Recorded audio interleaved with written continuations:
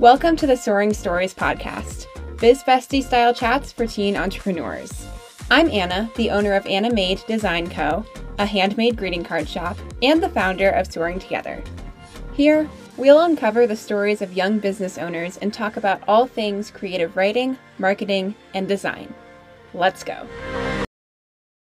All right, welcome back to Soaring Stories. I really have no idea how to start this episode because I've never really met our guest, Carolyn, except for now, and I read a ton of her blog posts, a ton of her Instagram posts, but I think I'm going to go ahead and start by asking you about your Instagram feed. Just for a little bit of context, Carolyn's Instagram feed, she yesterday posted a cow video with like her talking and the cow talking. It was pretty funny. You're going to have to check it out. She posts way more carousels than reels, and there's never any trace of like, I've definitely seen this Canva template before, ever on any of her posts. So tell us about like your whole Instagram and what inspired that and how it kind of relates to your business. It's a good one. To be honest, there's like no real formula to my Instagram. You get on there and you're a bit like, what's going on? But like my audience is primarily Gen Z. Like I'm 23, like most of them are Gen Z or Gen Alpha. And it seems to vibe really well. And I tend to just like being a little bit weird, a bit different. It's more human. So I like to mix like personal stuff with what I'm doing with my community, my business. And I probably should post more reels. That's like a challenge. I find that difficult, but it's funny when you said the carousel thing. I think a lot of people think that like the long form stuff on Instagram, like people don't really pay attention to it. I don't think that's true. Like actually my carousels get quite a lot of traction because I think they're a bit weird, so my whole thing with my Instagram a lot of the time is bringing unrelated things together, like the and portfolios or like my boyfriend and copywriting, which people seem to like. So that's pretty much it. There's not really like a set structure to it at all. Yeah, I've also found that like instead of writing super long captions, when you put the words in the carousel, then people actually swipe through. And sometimes it actually does better than the videos, which is interesting. Yeah. I mean that cow one is it's not doing that great. But I mean it's weird. So I mean I can't expect much. So It's so funny though. Like, how did you decide to do that? How did that whole idea just like pop into your head or what? I was outside because I live on like a farm with like solar panels and stuff, like on an apartment on a farm, and like there's just cows walking around. And I was walking outside and I was like, let me just do some random. There was no thought behind it. Like this is a weird thing with like creativity. It just kind of comes up, even if it doesn't really make sense in the moment, and then I just do it, which I think is like a good lesson to like live by when it comes to writing in general. Yeah, I was thinking about I went to go swim this morning, which is the first time I've ever done that. But I thought that I saw on my car there's like so much bird poop. It's like, what if I just took care of this now and then I wouldn't have to worry about it. But now that I didn't do it right away, I'm like not going to do it for the rest of the summer. So No, yeah, it's the same with creativity because it just the moment's gone and then it just doesn't happen. So yeah. So you kind of mentioned you're a copywriter. Would you just introduce yourself to everyone listening? Sure. So I'm Carolyn. I'm 23. I am a copywriter, like you said. I write for tech brands. And then my little side hustle is Tonic, which is it's kind of like a community and learning hub for Gen Z copywriters, but it also teaches like young aspiring copywriters how to break into the industry, and like we connect them with big brands. So that's kind of what I do. And then I surf part-time very badly. So that's my little hobby on the side. What made you decide to drop out of university and pursue the tech writing full time? So, I mean, I was listening to your TEDx talk, and actually, a lot of the stuff you were saying kind of resonated. You talked about you thought going to high school and doing English there would be like really fun, and it just wasn't. I had the kind of the same experience at university. I thought it would be like really great, but it was also during the whole COVID period, so that was like a big knock. But I just didn't like being told what to read, and again, it was this whole stiff thing with the writing. You couldn't really. It was like this was the way you were supposed to write, and that was it. And I was actually doing freelance copywriting on the side anyway, and it was taking up all my time. And I was like, I can't give 110% to both of these things. And I don't have like the financial means to keep investing in uni if I'm not going to make the most of it. So I thought like, let's quit. So I did, and I don't regret it. Like, it's probably been the best decision I've made. Like, I don't think it's wrong to go to university. If you want to go, go. But if you don't really want to go, or you financially can't, and you want to become a copywriter, like, you don't need to. So that's my spiel on that. Were you doing Zoom classes at that time, or did you drop out before then? No, we were doing Zoom classes. It was just all Zoom. Yeah. We That's were about to go into the in-person stuff, but I just quit before. So And now you kind of like lead Zoom calls with a bunch of copywriters, 200 you posted. So how do you yeah. make your Zoom calls more fun than the university ones and actually make them relevant and interactive and all of that? So we use this platform called Butter, which I think has helped massively. They have like this really weird like soundboard that I'm weird, as you can tell. Like, you press buttons and they say things like thank you, daddy. Like, I've done that to the speaker a couple of times at the end, and they're like, what's going on? So the members can just press that and like proper like just go mad with it, which puts speakers off a bit, but it is what it is. And also, I think just being super interactive with the people on the call. It's a lot of members that I have in the community, but what I found is you might have like a lot of people in the community, but only about half of them only ever come to the calls. So that's a little bit more manageable, and then you can like address people directly. And I kind of tend to just look straight, like, and try to just, you know, pretend like I'm looking at different people at different times, even though I'm not. But the good thing is a lot of the time it's a speaker talking, so it's like it's your job now. I'm out. So What is the ideal Zoom background? okay, I read that question. I was like, do you mean like professional? Do you just mean like Just for like, just what is take your that? favorite thing to do if you're being super weird on a call and you're like, I just Okay. want the best Zoom background out of all of these people on here?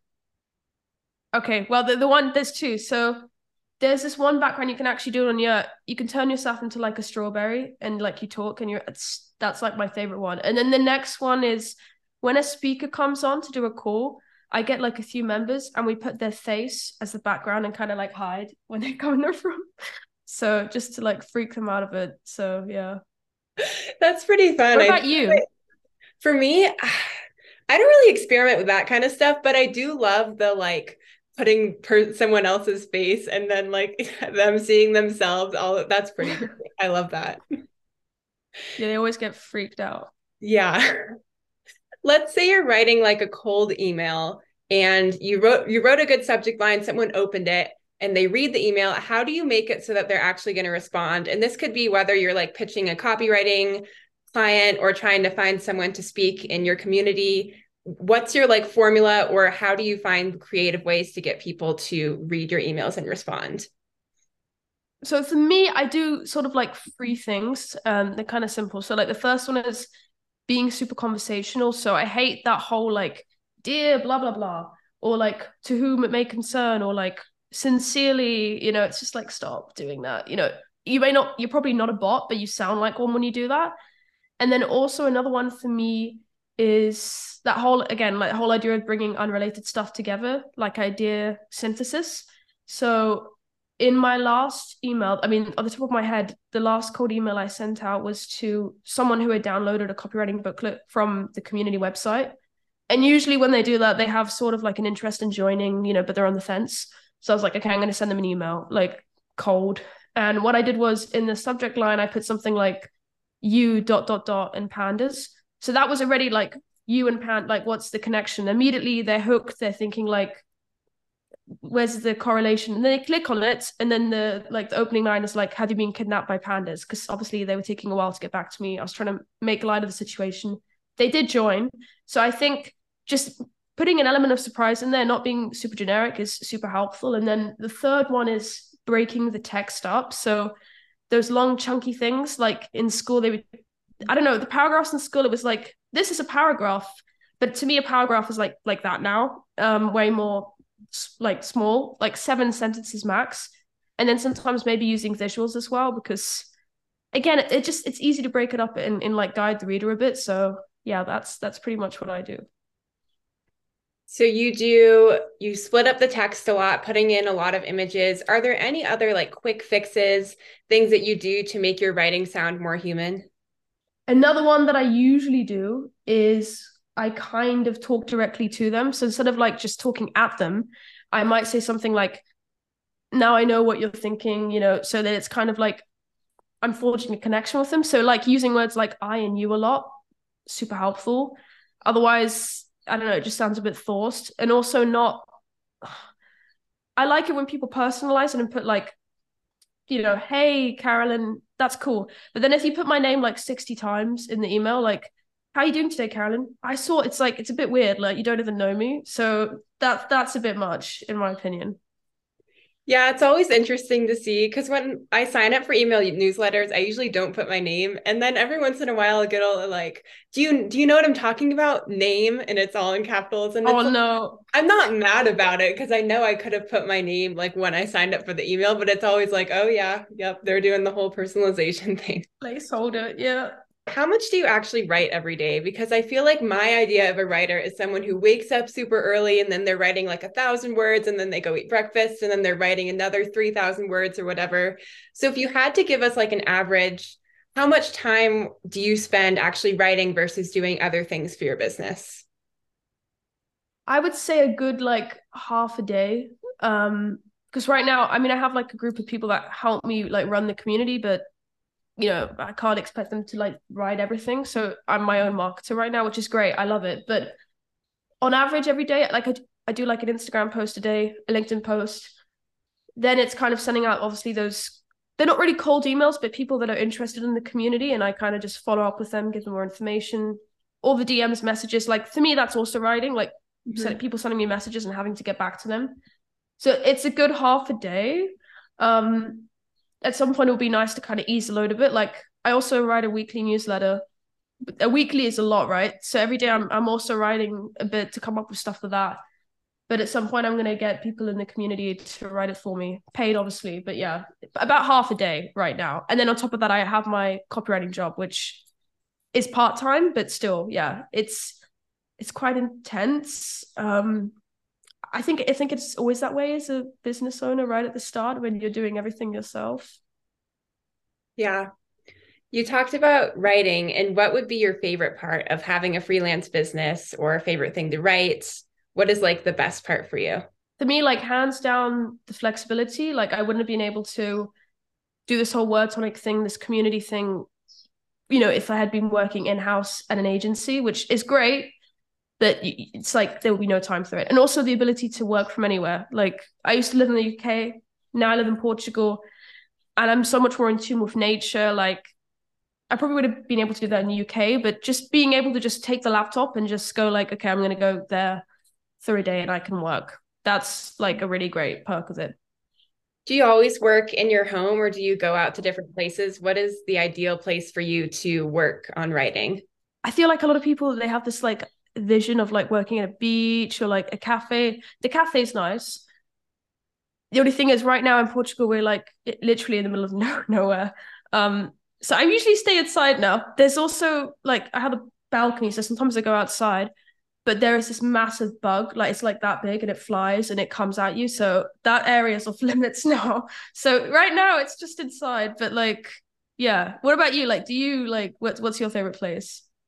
I've been trying to go to coffee shops, but they're always so loud and then the Wi-Fi is pretty iffy. So it's usually just in my room. It's such a weird everybody, it's like the coffee shop is like the place to go, but it's so unrealistic a lot of the time. Like the places people pick to do work. So Yeah, and there's so many people there, and then I get distracted because I'm always listening to what people are saying. I'm like, oh, what are you talking about? Like nothing confidential, but it's just like interesting to listen to people talk. And then that's distracting, and yeah, whatever. sucked into it. Yeah, no, I get it. You also mentioned you write for tech companies, which are like stereotypically not super creative, definitely not like Word Tonic or the types of things you're doing there. So, what's the Mm. balance of figuring out what you can say or what you can't say for those clients? Usually a lot of the brands that I write for are very kind of not dull, just stayed and this is it. And then when it's like that and there's very little wiggle room, what I do is I just try to be like, again, as conversation as possible. So there's a few things I do. So again, I direct questions to the reader. I talk directly to the reader. So I might be talking about some really obscure technical topic. And I might be like, now I know what you're thinking. What kind of encyclopedic nonsense is this? Like, just kind of making light of the situation, fun of it. Like, and then also like breaking grammar rules a lot that we all know the teachers hated at school. So starting sentences with a conjunction, because sometimes it literally just sounds better to start with and. Italicizing words to impact, having like a one-line sentence. And another thing I like to do, which my client actually lets me do, which is surprising, but I like to like elongate words. So like I might write a sentence, and you know when you say something like, that's really suspicious, like I would write that how I speak it. So it wouldn't be spelt the normal way. It would have like 6 Y's at the end of it. So small things like that, mostly grammar-based, to just make it a little less dull, really. Do you ever write for clients that you don't know how the tech works? Yeah, no, all the time. I should be saying that, but yeah, no, all the time. Like I find like I'm learning new things every day, and it's just always like constant researching. Sometimes you'll be writing about the same product again and again, and you're like, okay, I get it now. But yeah, I'm not a technical, this is weird because I'm not like a tech person by heart. I hate maths, I hate like all that stuff. So it's kind of like, what am I doing in this niche? But I like it. It's a weird one. But yeah, I always research. This is like the big thing for me. Consistency with making money. I feel like freelancing can be a little bit difficult when you don't have any like passive income or you don't have any other jobs that you're doing. So in the beginning, how did you make sure that you were able to pay your bills with writing? So to be totally honest, right at the start, I think I got taken advantage of quite badly. I started when I was like 17, 18, and a lot of the gigs thought they could just pay me like pennies. I think one of them paid me like £10 per 1,000 words, which I think is like $8 or something. I'm not good at maths, something like that. And it just was ridiculous. But I was living with my parents at the time anyway, so it was fine. But because I started so early, I was able to kind of build up that experience and kind of jump the ladder quite quickly. So by the time I like left university and started freelancing and getting a few clients, I was making enough at some point, like about 6 months in, to kind of pay the rent. It was still a bit shaky at the start. Like I couldn't fully like splash the cash. I mean, when I say splash the cash, I mean like have a takeaway pizza. Like for me, that was splashing the cash back then.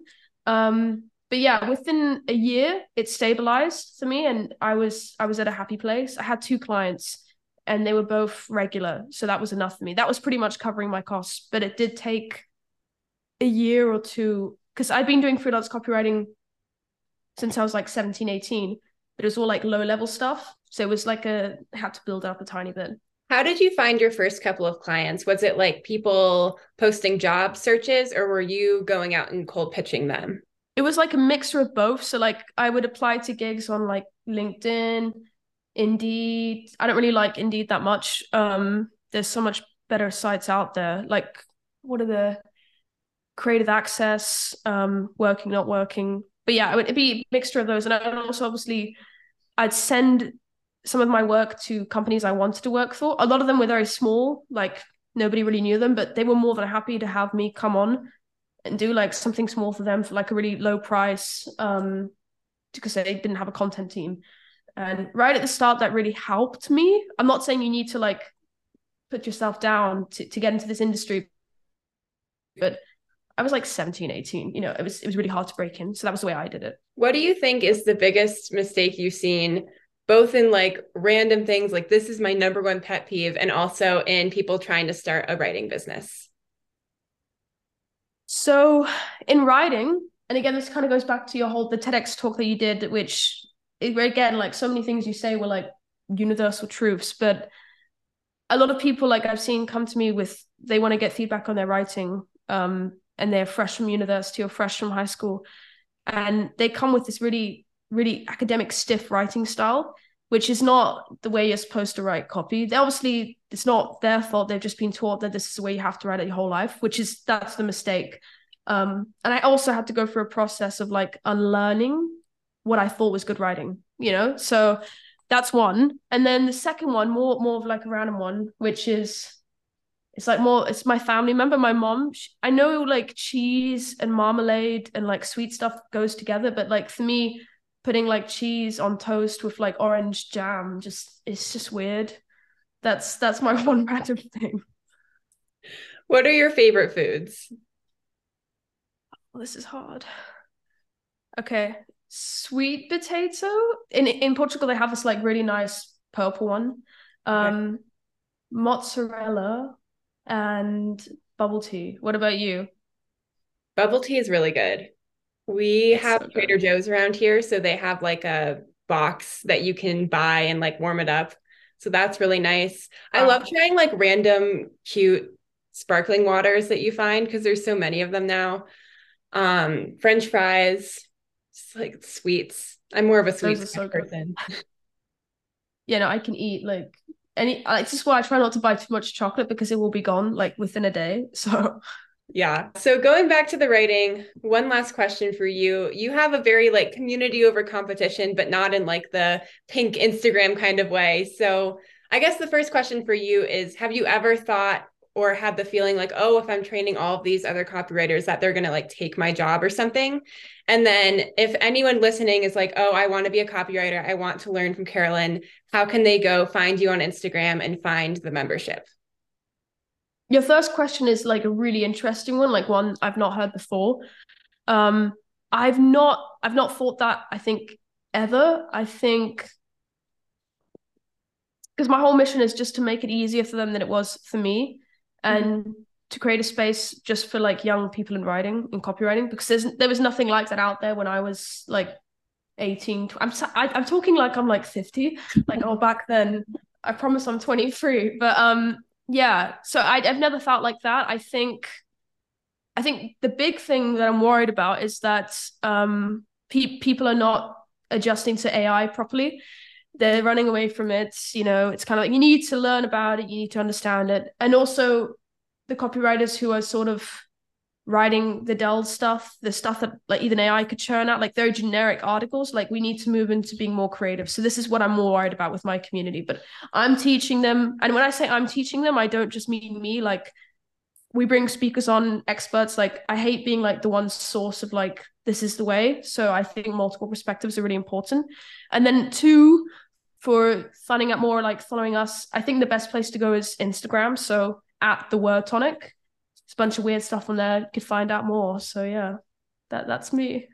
All right. Thank you so much. This was so fun. No worries. Thanks for getting me on. This was great. Like when I found out your story, I was like, wow, this is amazing.